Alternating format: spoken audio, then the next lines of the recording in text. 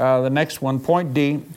And this to me, like I said, is why, and then we're going to really begin to define grace in the next hour, but revelation of God's grace will rise up to meet the temptation to sin and conquer it. And again, this is why it's so important. Now let's turn to James 4. Actually, I just want you to see the verses here so that you see the power of it. Verse 1 of James 4 says, "What leads to strife, discords, and feuds, and how do conflicts originate among you?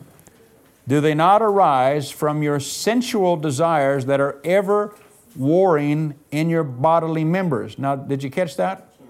Listen, in the Amplified Bible, really listen to how that's phrased. That's exactly what Paul says throughout Romans. He said, problems arise because of sensual desires that are in your flesh. Listen, they're not in your spirit. Your body has been trained to respond for years to outside stimuluses.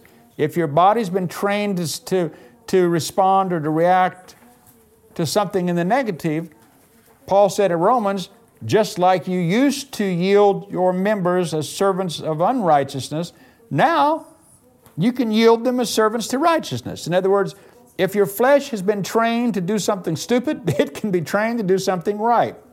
Hallelujah.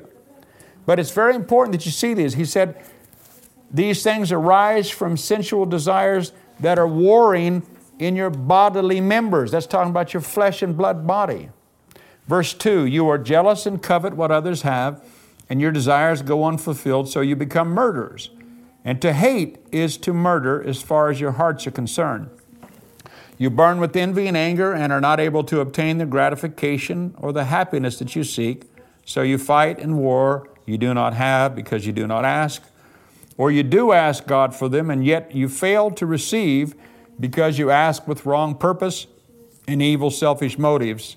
Your intention is, when you get what you desire, to spend it in sensual pleasures. Verse 4, you are like unfaithful wives, having illicit love affairs with the world and breaking your marriage vow to God. Do you not know that being the world's friend is being God's enemy?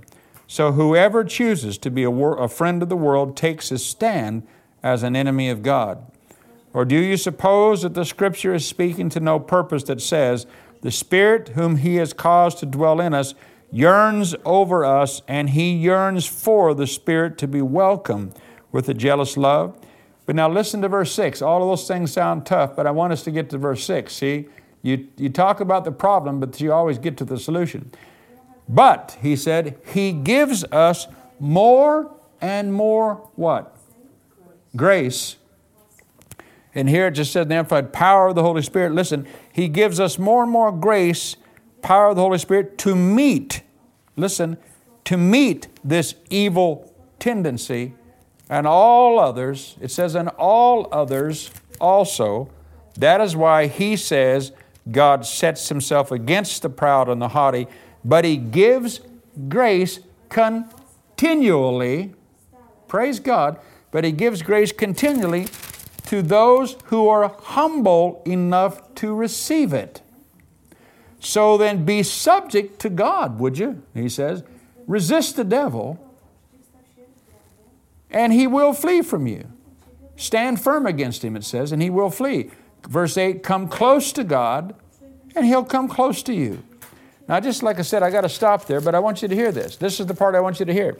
Verse 6 says, but God, see, don't major on all the evil stuff that we're war. Listen to what the solution is. But God gives, are you listening? But God gives more and more grace to rise up and meet this evil tendency and all others also. Now, this is what I've learned in my experience. Because I've studied grace and the love walk for so many years, I hope, again, it's not like I'm patting myself on the back saying I've got my life all together, because I don't.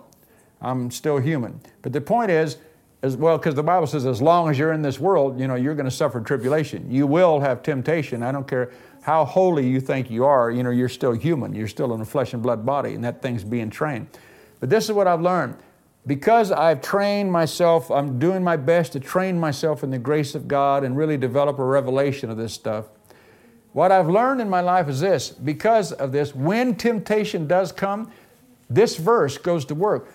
all of a sudden the revelation of God's love for me, His grace that's been given me, rises up in me and meets this temptation.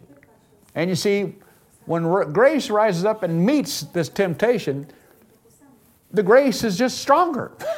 The revelation of grace is stronger, and it just blocks the attraction, and that's what beats the temptation. In other words, I don't give into it because this grace is rising up in me, and this is what God wants the grace of God to do in you.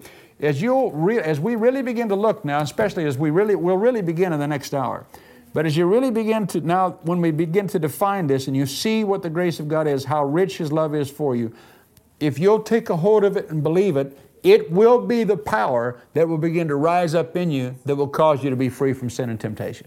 Hallelujah. And that's what we're after. Let's pray. Father, we thank You for Your word. We thank You for this hour. In Jesus' matchless name, we bless You tonight. Amen.